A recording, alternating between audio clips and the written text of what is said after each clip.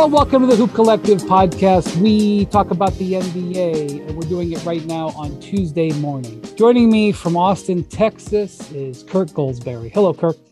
Hello, Brian. Hope you're enjoying the All-Star break as much as I am. I hope you are enjoying it. My workload completely stays the same. So, that right there, joining us from New York City, is Anscape's Mark J. Spears, but he's not going to speak just yet because at this moment we have to congratulate Mr. Spears on being named to the Basketball Hall of Fame with the Kurt Gowdy Award, which was he was given. It was announced over the weekend, an All-Star weekend in Salt Lake City. So we have on this podcast a genuine Hall of Famer. It's kind of it's uplifting to me, Mark. But it's also depressing because I feel like the Hall of Fame is what you get in at the end of your career, and you're not that much older than me.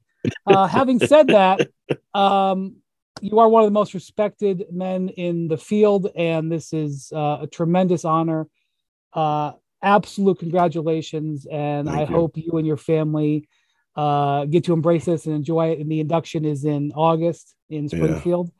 Yeah. And hey, man, congratulations. We're so proud of you and so happy for you. Oh man, thank you, man. It's over the weekend in Salt Lake was just crazy, and just the love that I got because I found out 2 days before, but yeah, I'm like, well, they could change their mind. I need to hear them say it publicly, right? So when they did say it publicly, and I'm going in with Holly Rowe, who kudos to her, she's super amazing. That was actually the first time I ever met her. I'm still kind of like overwhelmed by it all. But I'm like, I got like 500 text messages, man. Like, yeah, I text you congratulations. And I was like, I won't hear back from him from a couple of days. I heard back from him a couple hours. So I knew you must've been on your phone trying to get back to everybody. Yeah, no. So it was, my wife got to be there too and kind of see like the joy from her eyes. Like, oh man, I'll never forget that moment. And as I told Tim Bontemps, man, like shoot, they could put my name in the closet or upside down, but it's in there, right? Like it's in the Hall of Fame. And as a kid, like I grew up thinking about trying to be a Hall of Fame basketball player, and definitely wasn't that. But to get in this way, like, is man, super humbling and stunning to me. It's just, it's probably the most incredible honor of my life for sure. Yeah, Kirk. You look at the list of winners of this award. It's basically a who's who of the great basketball journalists in history. So that's who we've got on the pod with us right now. Yeah, it's setting the bar pretty high. And then, like Wendy said, Mark, it's particularly impressive given that you're not quite an old dude just yet. So have some trips to Springfield lined up for years to come and show that off to your friends. I mean, that's great. I mean, what a mic drop moment for you to be hey, let's go to the Hall of Fame. And then here's my little plaque or my exhibit or whatever they're going to give you. I don't care. Like you said, if it's in a closet, it's in there and you deserve it. And you get to show that off to people like me for years to come. So congrats, my dude. Well, I'm sure you guys will be there soon too, right? So it's funny, David Aldridge, who is one of my biggest mentors, he like grabs his phone. He said, "Look at this." I'm like, "What?" And he showed me like a picture of his name in the Hall of Fame, like where it was. And I was like, that's pretty dope. He was with like he just seeing his pride and he's certainly somebody that I've really watched. Like, you guys understand, you have people that you watch and kind of same way players steal stuff from people, we steal stuff from other journalists and how to do our job. So, like, to see him excited and show me what it's going to be like, and hear my mom say, well, I'm coming. Like, yeah, it's, I'm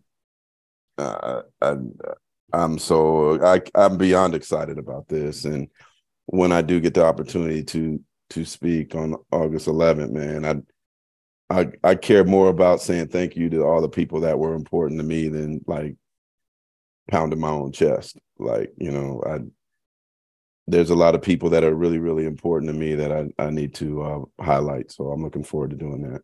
Yeah, That's gonna be one of the most important things you write, my guy. I've watched a few people go through that. Yeah, no pressure. Yeah, right. Oh man. Now at least I think I got something to read off of. At least I can practice it and all that, so that helps.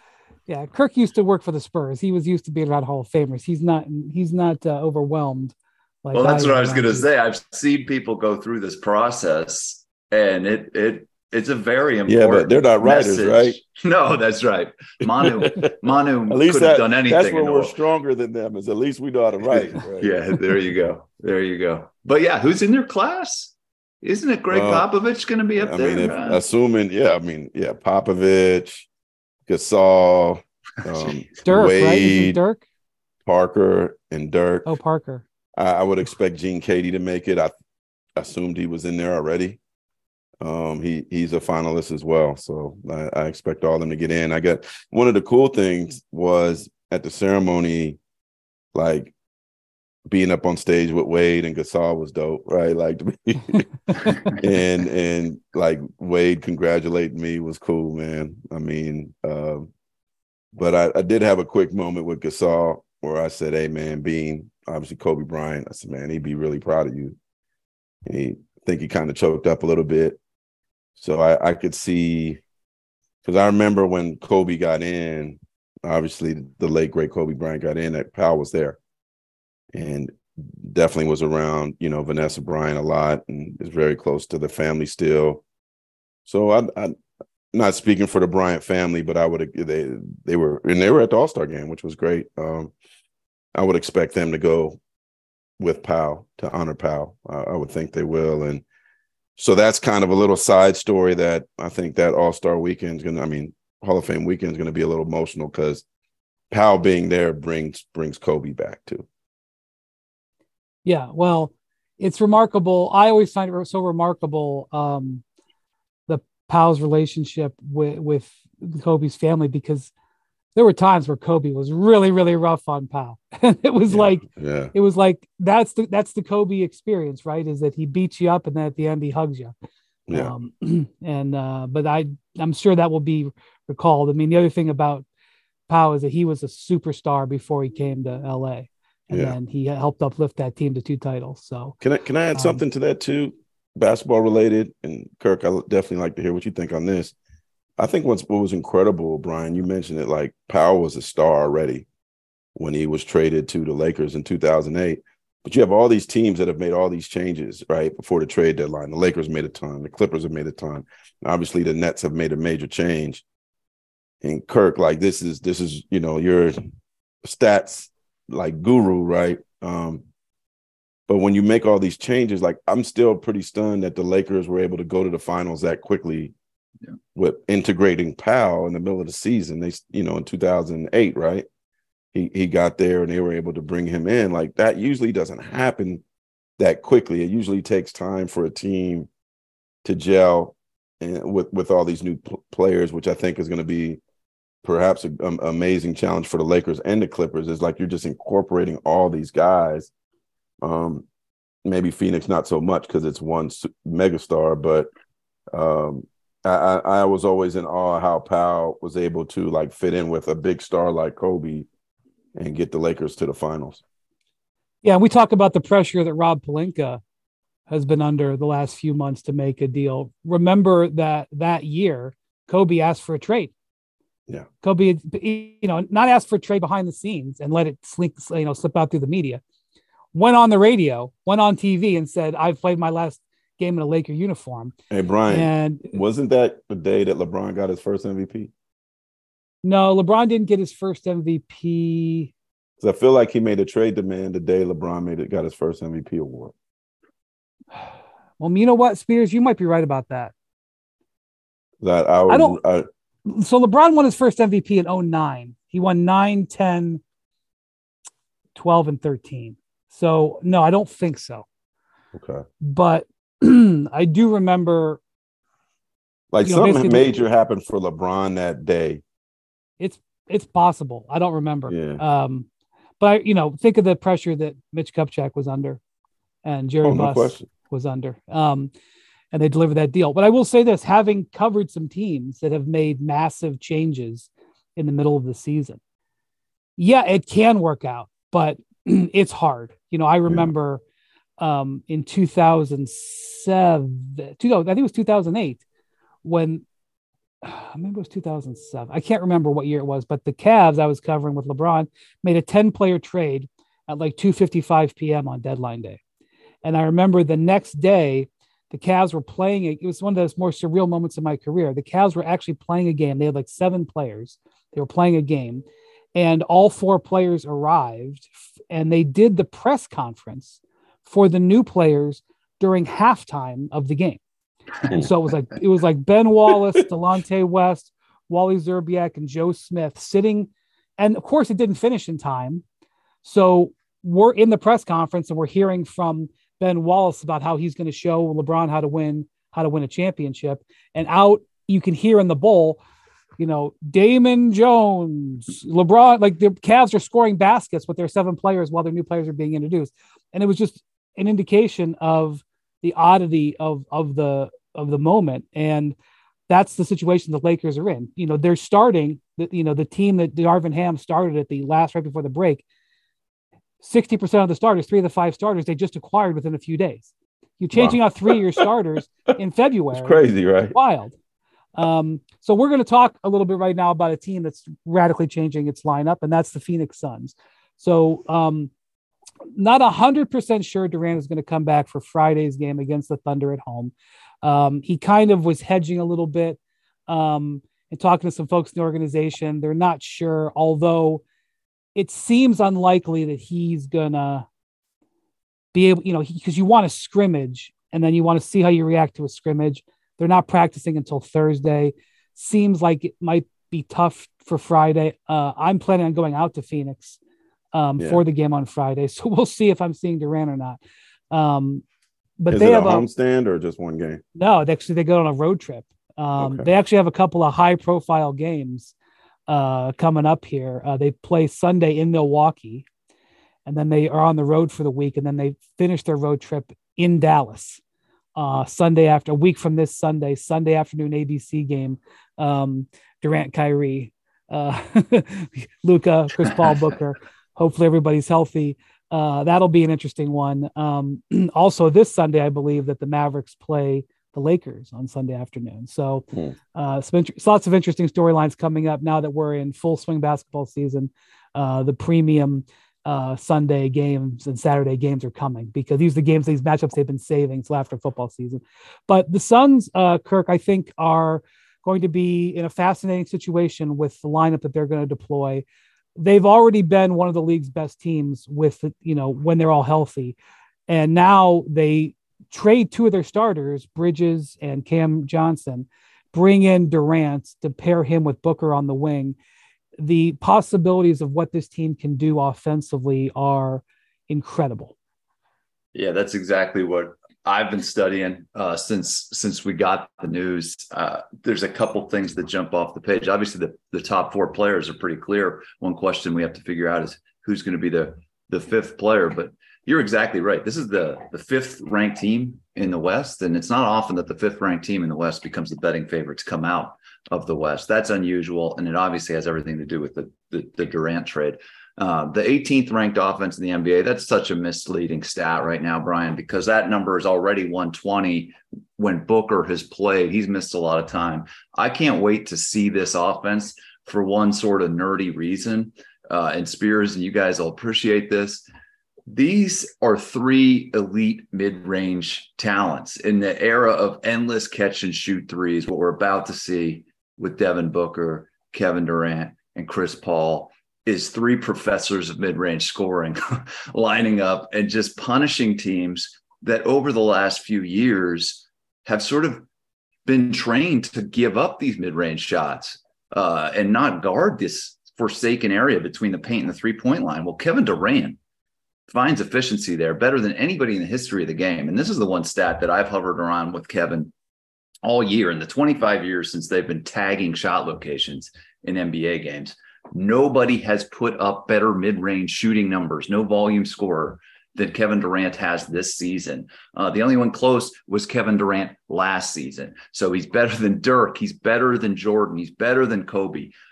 This is going to be fun to watch and impossible to stop. I can't wait for these Suns offensive possessions because they're just going to punish teams in a really unique way, I think, Brian.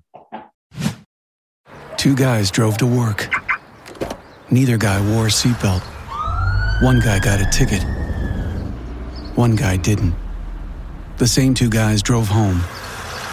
One guy wore his seatbelt. One guy didn't. One guy made it home. The guy not wearing his seatbelt didn't. Don't risk it. Click it or ticket. Paid for by NHTSA.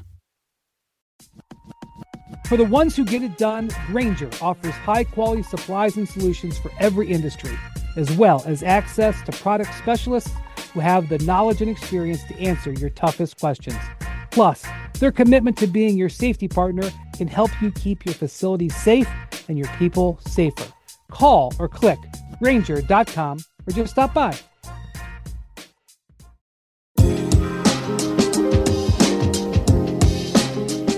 Yeah, Spears, I think so. Torrey Craig has been starting most of the year because of injuries to Booker and Cam Johnson. Yeah. It'll be interesting to see if he stays in the starting lineup. He's actually having the best shooting season of his career. He doesn't get a lot of attention. He doesn't shoot that many threes. Yeah. He's shooting over 40%. But Josh Okogie, who kind of got promoted to the starting lineup in this interim period while Durant's still coming back from a knee injury, he's had four of the better games of his career, certainly four of the best games of the last couple of years. And that's the thing about the Suns. Like their front office just traded away the farm to get Durant, but they have also done a good job of backfilling this roster. Yeah. Damian Lee has been one of the, Damian Lee is the guy that they signed. He's been one of the top 3-point shooters in the league. Okogie, who they got for cheap, has been really good. Torrey Craig, who they've acquired a couple of different times, has been a good spot starter. So anyway, I don't know whether Monty Williams will go with Okogie or stick with Torrey Craig, but with what Kirk said, like there's a firepower here, Spears, that we're going to witness. Well, and obviously, with Jay Crowder not being on the roster basically this season, like the Suns bench has been a really huge concern. So even if those two guys, one of those two guys you mentioned, stays in, like let's Craig stays in the starting lineup, so I don't think it's a bad thing because somebody has to not have to have the ball, right? Right. Somebody's got to stand over there and space the floor. Yeah. So, but what I like though is like say Josh Okogie's still on the bench. You got Damon Lee on the bench. T.J. Warren is on the team now. I really like the addition of Terrence Ross. Yeah, he had 17 points in his first game with them. Exactly. Darius Bazley is an interesting kid who I've seen like some flashes of. I don't know how much he'll get to play for the Suns, but I like him. So to me, like their bench got a lot better and deeper. And I don't know how much the Suns are healthy. Those guys are going to really, really play. But to have Warren and Ross on your bench, man, like those are two really, really good players. So I think obviously it's an upgrade, with Kevin Durant. But now they're also have rid themselves of the Crowder situation. They have a really good bench, a better bench now. And then if you look at the standings, like Phoenix, they're only 4.5 out of the second spot. And like Denver's too far away. I don't think they'll mess with Denver, but if they could get it rolling, I do think I expect them at minimum to at least move up in the top 4 in the West, if not even better. Memphis didn't go into the break playing that well. No, Memphis is one of the big things we got to watch in the second half, man. They lost their mojo a little bit. But they'll get Steven Adams back relatively soon. So that'll help. But I'm curious to see, Durant's a big addition, but I just feel like with Chris Paul there, that they're going to gel quickly. Yep. And he and Book, and I think Ayton's going to get some of the easiest shots of his life. like easy putbacks, easy stuff in the post. Because when you have those three guys, on the perimeter, I mean, it's about to get real easy for DeAndre Ayton, who's So I might am be not leading the league in field goal percentage.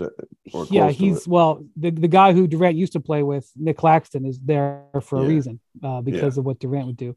And real quick, Brian, Durant knows how to throw that quick alley-oop to Ayton. You know what I mean? Like the drive and just toss it up to him. So they're gonna be a beast, boy. Yeah. So I'm not an X's and O's specialist. I leave that to other people who are better at it than I am. But what I do know is the way the Suns offense operates. They run a lot of stuff to free Chris Paul up around the elbows, because we know Chris Paul is one of the game's greatest ever elbow players, especially as he battled knee injuries. He went from being a guy who drove in to being a guy who controlled the mid-range. And that offensive system, which Booker is very comfortable with, they basically use Ayton as a screener more than almost anybody in the league. And then they let Chris Paul and Booker go to work.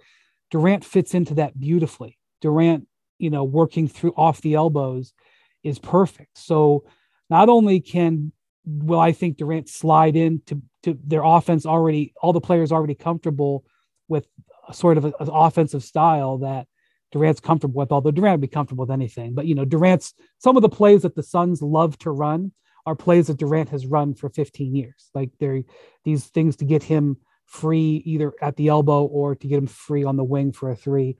And he's not new to Monty Williams. Monty's known him, coached him before with the Thunder and maybe with USA basketball. Yeah, definitely USA as well. Yeah. And so I think that's going to be very good. Also, they're protected a little bit. Like they can have the same potency with Booker on the bench because you have Durant out there, vice versa. And look, we know Chris Paul is fragile to injuries. Okay. That's like their biggest issue.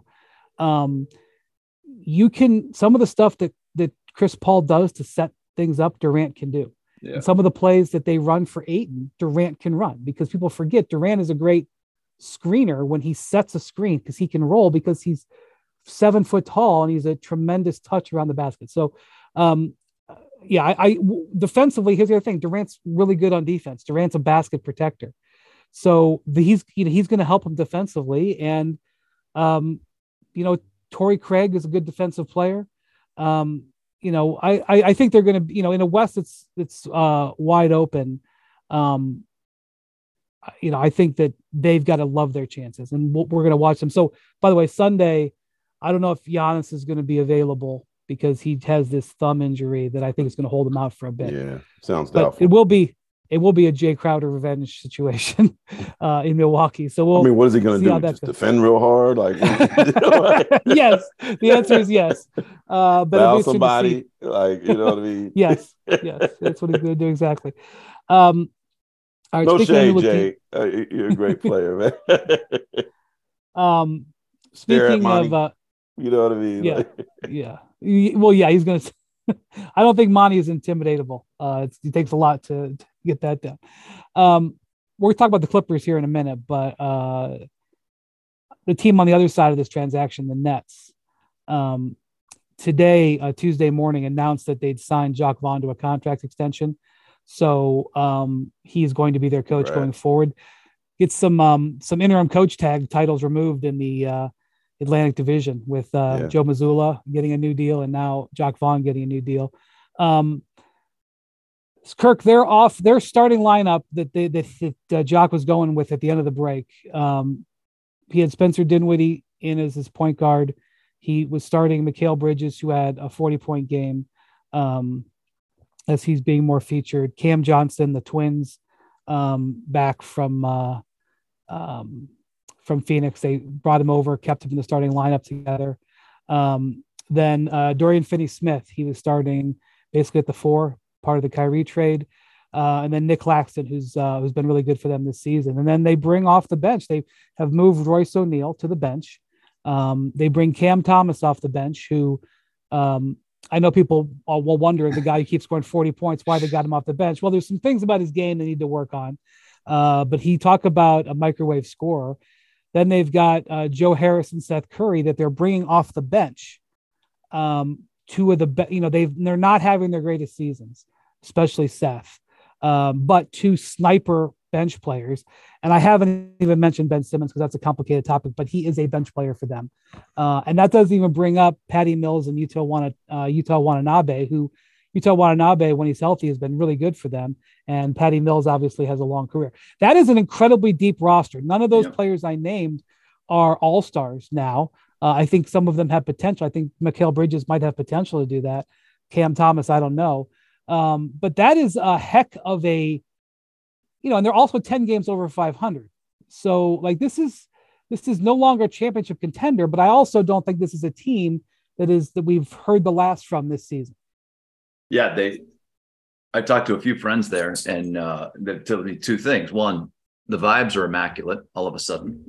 And two, the expectations are lower. And you hit on a couple of things. This is a good roster. This is a playoff team, but they're not expecting to win a championship. I think one of the challenges that Jacques Vaughn is looking at now, we talked about sort of these teams coalescing in a limited amount of time remaining in the regular season. This is one of the harder ones. Spencer Dinwiddie is being asked to sort of run a more traditional offense. This team now, without the offensive efficiency in a can that is Kevin Durant, that is Kyrie Irving, has to go about finding shots in more traditional, conventional ways. They're looking for Dinwiddie to really do that. And to me, I will talk about Ben Simmons, because when I look at those names you just rattled off, Brian, whether he's ready for it or not, Ben Simmons has become more important to this team on both ends of the court. And for years, people like me have wondered if you could build a good basketball team around a playmaker like Simmons. And those of us who believed that you could really looked at these types of players as being the ideal players to put next to Ben Simmons, guys who can run and shoot in the open floor. Nick Claxton is arguably the prototype big who can run the floor right now. But I'm talking more about players like Mikal Bridges, Dorian Finney-Smith, Cam Johnson, shooters like Joe Harris and Seth Curry. If there was ever a moment for us to see vintage Ben Simmons come through and run in the open floor and find, he was one of the great three-point assisters in his earlier years. Man, this team could be exciting, but a lot of it does, in my opinion, hinge. Does Ben Simmons, is he able to flip that switch? Maybe not this year, but going forward. I know you guys have both studied him for years, but for me, that's really the interesting question in the short term and the middle term is what is Ben Simmons going to be here? Because I love this roster if he's able to turn back the clock a little bit. And perhaps there's it's still New York, right? But perhaps the pressure lessens on him now a little with these changes, and it lessens the expectations of the team, and maybe Ben loosens up, because it seems like a mental thing to him, to me, watching him play. Like, I'm like, where it's almost like the Monstars. You feel like somebody stole him, right? Like, I mean, he's much better than this. But the guy I'm excited about is Mikal Bridges, man. Right. He dropped 45 in his last game, and it was interesting. I was at the last game that before the trade, and it was the Suns in Brooklyn, and I was at that game, and Book was coming back, so I was asking Monty, like, who were you most impressed with while Book was out? And now thinking about it, I'm like, well, was he trying to help the Nets out trade? I mean, the Suns trade wise, but he just gushed about Bridges and how Bridges had scored well for him, like helped the Suns win a lot of games, showed leadership. And, I actually talked to Bridges before the game last week in New York, and just about the shockness is not a word, the shocking trade, and how he's adjusting, and now having an opportunity to prove that he is a star player in this league. He is a all-star player in this game, and his game isn't flashy. He does it on both ends, but I think playing in Brooklyn, like, now he has an opportunity to be the leader of this team. He dropped 45, so he shows you that he could score, and perhaps now could be one of the top stars of the face of the Nets.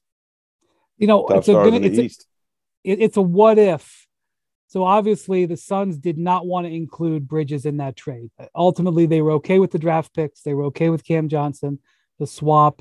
Obviously, I think they would have put Jay. I mean, they ultimately did put Jay Crowder in. As it turned out, that was the last haggling piece. Matt Ishbia, the new owner, was very, very focused on making this trade and basically, directed the team to do it. James Jones ultimately was on board with it, but I think James Jones would have preferred to go all the way down to 3:00 on Mikal Bridges. It didn't go down to 3:00. They agreed to it and made the deal, 12 hours, whatever it was, 15 hours before the deadline. Some interesting insight you just dropped there, Brian. Yeah, you can't just slide that in there, man.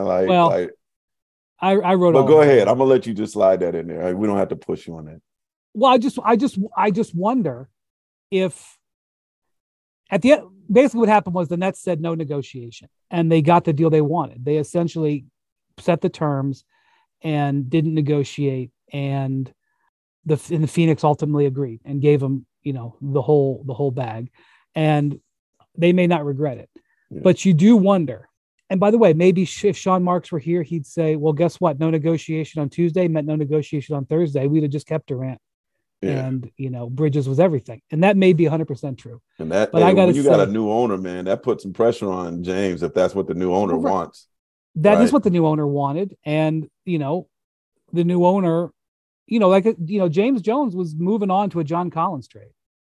Whether or not that was a leveraging point to leverage Brooklyn into moving, I don't know. But they had a John Collins, like the talks broke down and they had a John Collins trade ready to go. And Matt Ishbia was like, you know what? I don't want John Collins. With all due respect, I want Kevin Durant, which is, of course, what anybody would want. And he just literally the day before transferred $2.7 billion. Or 2.27. Can you, have you ever bought a house? Like you get all your money together and, you have that your bank balance, and then you write that cashier's check for your down payment. If you ever had to experience this, and it's like, holy Moses, I've just written this gigantic check and now I have nothing.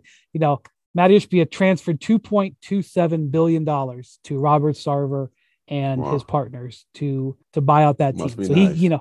It must be nice to collect 2.27 and then watch it go by. Okay. So when you do something like that, you can decide who gets traded. Like that's part of the deal.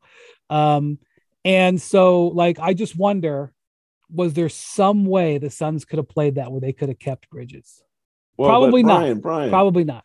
This is the thing in the NBA that people got to realize. Like, it's not too often that somebody's getting fleeced, right? You got to give up something to get something. Of course, and that's what the Nets would say. Yeah, and in Sacramento, I remember last year they're like, we left, lost Tyrese. Yeah, Sabonis is good too. Like I thought it was a good trade for both teams, and under the circumstances, I thought it was pretty good for the Suns under the circumstances, although no one's Durant. But I wonder what if the Suns had offered Mikal in the offseason? Like, could that deal have been done in August or when he had made the previous trade request? Well, I think the deal probably doesn't get done without Bridges, but but what if they did? Like, last summer? Yeah, like I'm a big Kevin Durant fan, man. You could have Bridges. You could have that gorilla mascot, like, can I send some cactus? Like, what do you want, man? Could I get some passes for the W pool in Scottsdale? Like, what do you need, man? Right. Ultimately, that's what they decided. They decided that as much as they love Mikal Bridges, they love Kevin Durant more. So that's just, I'm just saying though, like they were trying to figure out a way to do that deal without Bridges in it. Obviously, they couldn't do it. But like, come on now, like. It's Kevin Durant. Like, what do they expect? Well, they're trying to win the title. That's what they're trying desperate? To do. No, they're trying to win the title. For him, this ain't like Kyrie's situation. Well, and that's the position that the Nets were taking, and that's why they didn't get a deal last summer. Yeah, and it took the Suns putting in basically everything they had to get him now. So, all right. Before we go, I want to take a look at what the Clippers have decided to do with Russell Westbrook. Spears, what was your initial reaction when this went down, where the Clippers went ahead? Because this was not a simple decision. Yeah. There was a whole bunch of players that got bought out and were already playing for other teams while Westbrook was still hanging out there. There was all kinds of meetings within the Clippers. Woj reported that Westbrook had discussions with Lawrence Frank, with Ty Lue. I'm sure Steve Ballmer had a lot of talks with his front office and Ty Lue. Like, this was not a simple decision. What do you think about the Clippers, going in and pulling the trigger on Westbrook? Yeah. Well, I'm guessing that Paul George must have really, really fought for him and wanted him. And, they had obviously by this, they must have had a pretty good relationship in Oklahoma City, for him to want to do this. And it allows Russell to stay home. But like, the Clippers, I think, have a good problem because, you got, I don't know, respectfully to Russ, Eric Gordon's a sniper, boy. I'd probably play Eric Gordon over him. I could be wrong. Eric Gordon had 7 in the last game before the break. The Clippers had one of their better wins of the season. They went into Phoenix and won I think a game was in Phoenix. They beat Phoenix. Had been hot. Phoenix had won 5 out of 6 because Chris Paul and Booker were healthy again. Ayton has been playing great. They go in there and win. And Eric Gordon was really good in that game. Yeah. Had 7 assists and 16 points off the bench, operating the offense. But look at Terrence their guards. Mann, this is their guards, right? The reserve guards. You just mentioned Terrence Mann. You got Eric Gordon, Bones Highland, a talented young player. I know Amir Coffey and Boston Jr., Brandon Boston, they were already frustrated about their lack of time probably. And now they might as well just go enjoy the sights right now, and Norman Powell is kind of like a swingman to me. They better had some great, I'm sure they must have some amazing conversation with Russell Westbrook, because I don't know what he could expect in terms of playing time, rotation. Where does he fit in? Paul George is going to play a lot, right? Paul George operates the offense. Is he going to play point guard? How are they going to use him? Is he going to start at point? I don't know. I like Eric Gordon a lot, man. And to me, if you got Eric Gordon on the court with Paul George and with Kawhi, ooh, Russ, you can watch that too. You know what I mean? I'm trying to keep Eric Gordon on the court with them 2 guys as much as possible. Now let's talk about the play of the week. The pressure to follow up Hypnotic and Cognac weighing heavily on the team. Hypnotic was in the cup, blue and ready for the play. And boom, Añejo Tequila came in with a smooth assist to Hypnotic's tropical fruit finish. Shaken, strained, poured. It was green and good. The playmaking splash shifted the tempo. Another great cocktail from the Hypnotic team. Every season is Hypnotic and Tequila season. Hypnotic Liquor, Bardstown, Kentucky, 17% alcohol by volume. Hypnotic reminds you to think wisely, drink wisely. You can now stream the most MLB games on DirecTV without a satellite dish. Yes, catch the clutch hits, strikeouts, grand salamis, web gems with nothing on your roof. So who's ever up there, whether it's the roofers, Santa, birds, old-timey chimney sweeps, moody teenagers, thrill-seeking raccoons, you name it, they won't find a satellite dish. But you will find your MLB games on DirecTV. That means DirecTV is your home for baseball this season. Root with nothing on your roof. Yes, stream your team. Call 1-800-DirecTV or visit DirecTV.com. Sign up today. Claim based on total games carried on sports networks. Sports availability varies by zip code and requires choice package.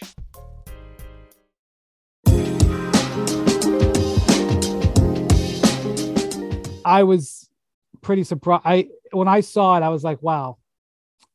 Because I think Kawhi had to have been for it too. Right. But Paul George was the catalyst. Kirk, I was like, wow, I can't believe they did it.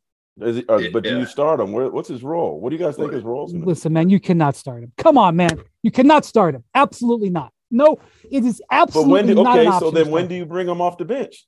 Never. How do you use him? Never. What's his role? Exactly. I don't know. That's the big question, guys. This is a question of role clarity. If you're telling me Westbrook's going to play 30 minutes a night for this team, I hate this move. I hate it. I've watched a decade of it. This guy is inefficiency in a can. He turns the ball over more than almost any other player in the league. He takes shots that other players, teammates should take. It is going to come down to how he's being used. And here's where I was with this team. I was talking to Zach about it last week after the flurry of deadline moves that this team made, that Spears did a great job sort of outlining. And then I loved it. I loved all the pieces. Ty Lue, one of my favorite playoff coaches. I thought those trade deadline moves gave Ty Lue a lot to play with. And he's a great tinkerer, a great strategist. I love that pre-Westbrook flurry of moves for this team's playoff.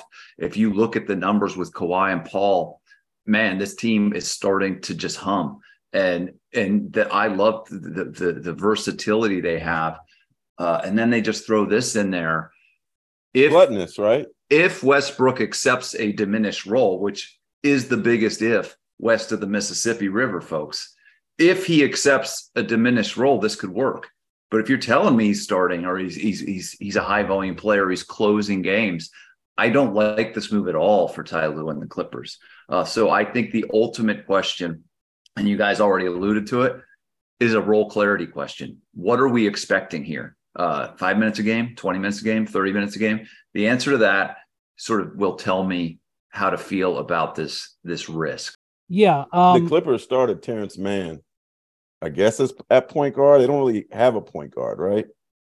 Well, that's they the traded thing. Him out. Yeah, I mean, John Wall was injured already, and they traded him. They traded out Reggie Jackson. Terrence Mann does kind of start as their point guard. And by the way, in that game in Phoenix, he had one of his best games of the season. I wonder where his head is at seeing this move. And so they kind of have a number of different guys that initiate the offense. Paul George does it. Kawhi Leonard can do it. Terrence Mann does it. When Marcus Morris is a guy who can distribute a little bit. I'm not saying he's bringing the ball up, but they can run offense through him. That's the way their team is designed. When they go to the bench, Eric Gordon has been coming off the bench. Like I said, he led them in assists the last game. I'm not saying that'll be the case every time. Eric Gordon's been handling the ball his whole career. He's been a guy who can do it part-time. They have Bones Highland, who is not a pure point guard, but certainly can play that role. They have a lot of guys sort of sharing. Who do you like better, Bones or Russ? Come on, man. Like, I'm just saying, like, where does he go play? What's his role? Like, the thing about Russ is he's like, when I went to the Lakers. Come on, man. Are you like, what do you mean, come on, man? So when I went to the game where LeBron broke the record, Russ had 19 points in that game, and he had 4 or 5 pretty nice plays where he got down the court, because he still plays with great intensity, still plays with high speed. He had a couple of, he might have had a steal or two. Like I could put together a highlight package from that game and show it to you. He was doing well for the Lakers. And you'd be like, man, like that's like, how could the league not be crawling all over themselves to get this guy? And I see fans who see that, they go, I mean, and like, I also think like other players. But Brian, don't forget the Darvin Ham situation in the last game. That's right. But that's what I'm talking about. But if you watch, so if he's not played a lot, is he gonna get mad at T. Lue? Like, this is my point. If you watch the entire game, he absolutely killed the Lakers that night. Killed them with so many things that he did in that game, and he refused to leave the court when he was getting subbed out for a guy who was about to break one of the most historic records in all of sports, gave his coach the side eye at being taken out of the game in that moment. And then when they went in the locker room and the coach got on him about it, they went chest to chest. Okay. That's also Russell Westbrook. Okay. And that's just Russ being Russ. I'm just saying, like, he is being who he is. And so that's my thing. Like, I'm not sure that's teams are afraid of that. Teams are afraid of a role player doing that stuff. And that was the other thing. Like Bill Plaschke from the LA Times, who's been their columnist forever, he wrote a column yesterday just skewering the Clippers for this move. And he said, he goes, when Russ was on the Lakers, when the team played poorly, but Russ played well, he was happy. When the team played well, but Russ played poorly, he was upset that he wasn't more involved. He said that was a commonplace thing, and that led to some frustration in the locker room. And he thinks the Clippers are crazy for bringing that in. And I'm just going to say that Russ is very popular to some people in the league. The thing is, if it does work somehow, though, and I will say this, they didn't trade away 5 players or whatever it was, 4 players and a draft pick for him. They didn't pay him $47 million. their investment level is a lot lower. Right. You know, in theory, they could cut him if it goes bad. Just cut Right. him.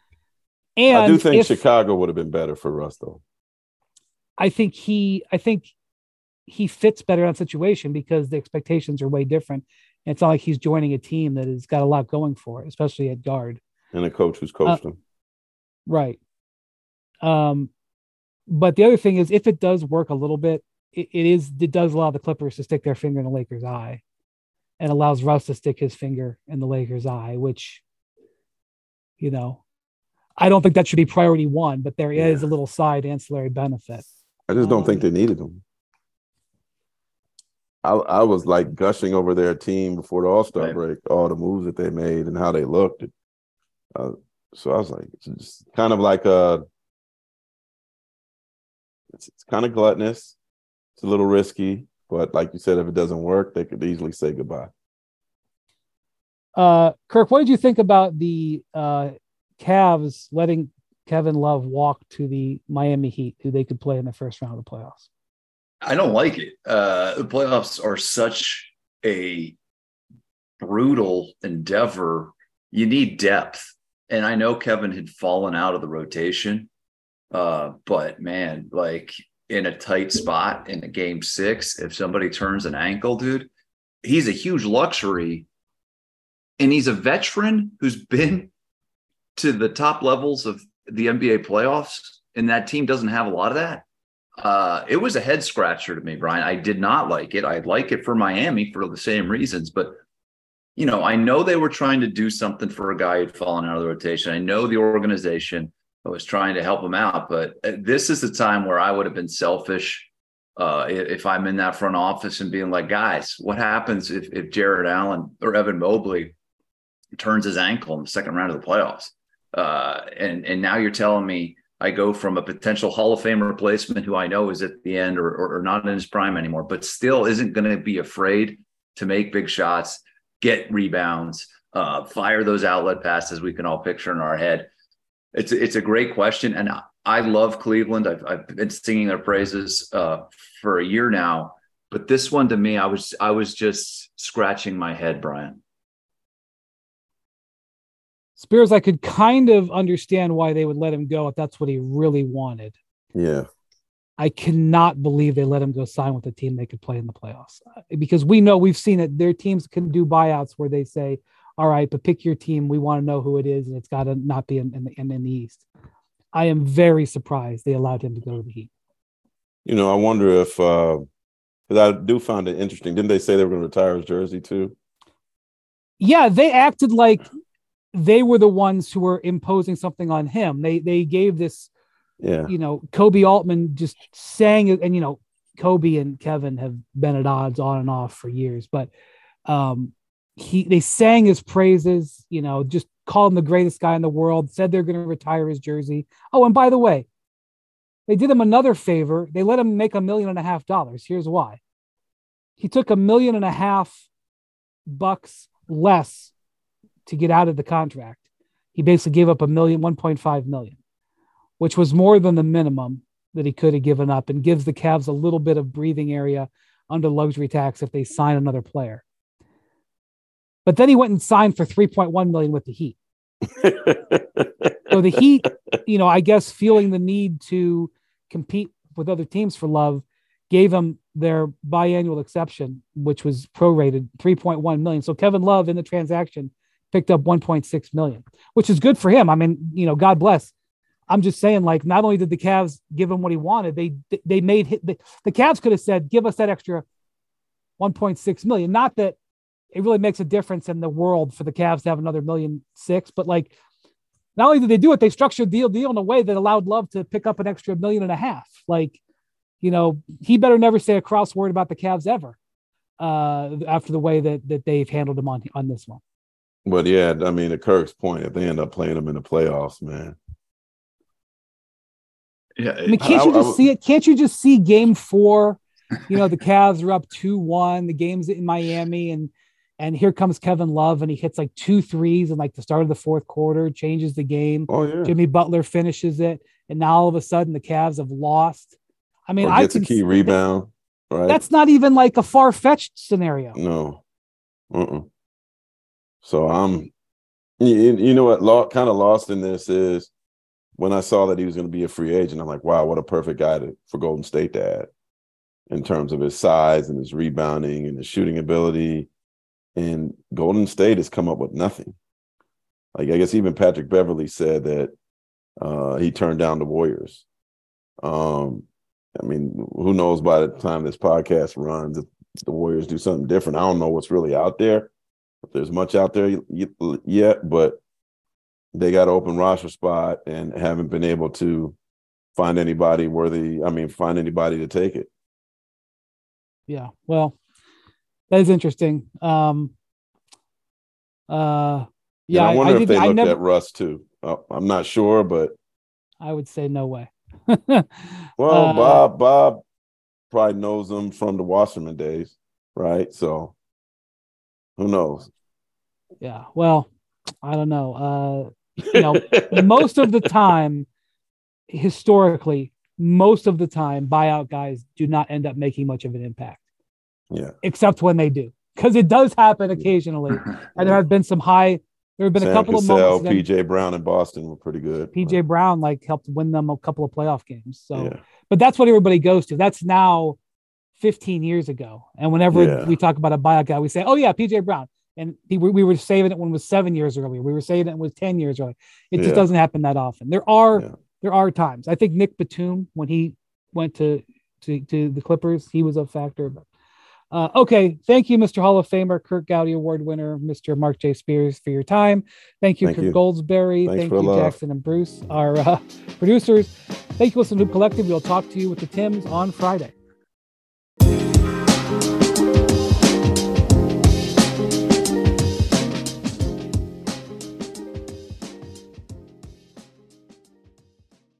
And now, two pigeons bemoaning the fact you can stream DirecTV satellite-free. You see this? A family watching baseball on DirecTV with no satellite dish in sight. Let's heckle them. You call that changing the channel? Choke up on the remote, buddy. I hope getting all these games on DirecTV makes up for your mother not pre-chewing your sunflower seeds. DirecTV has the most MLB games. Call 1-800-DirecTV. Claim based on total games carried on sports networks. Sports availability varies by zip code and requires choice package. Terms and restrictions apply.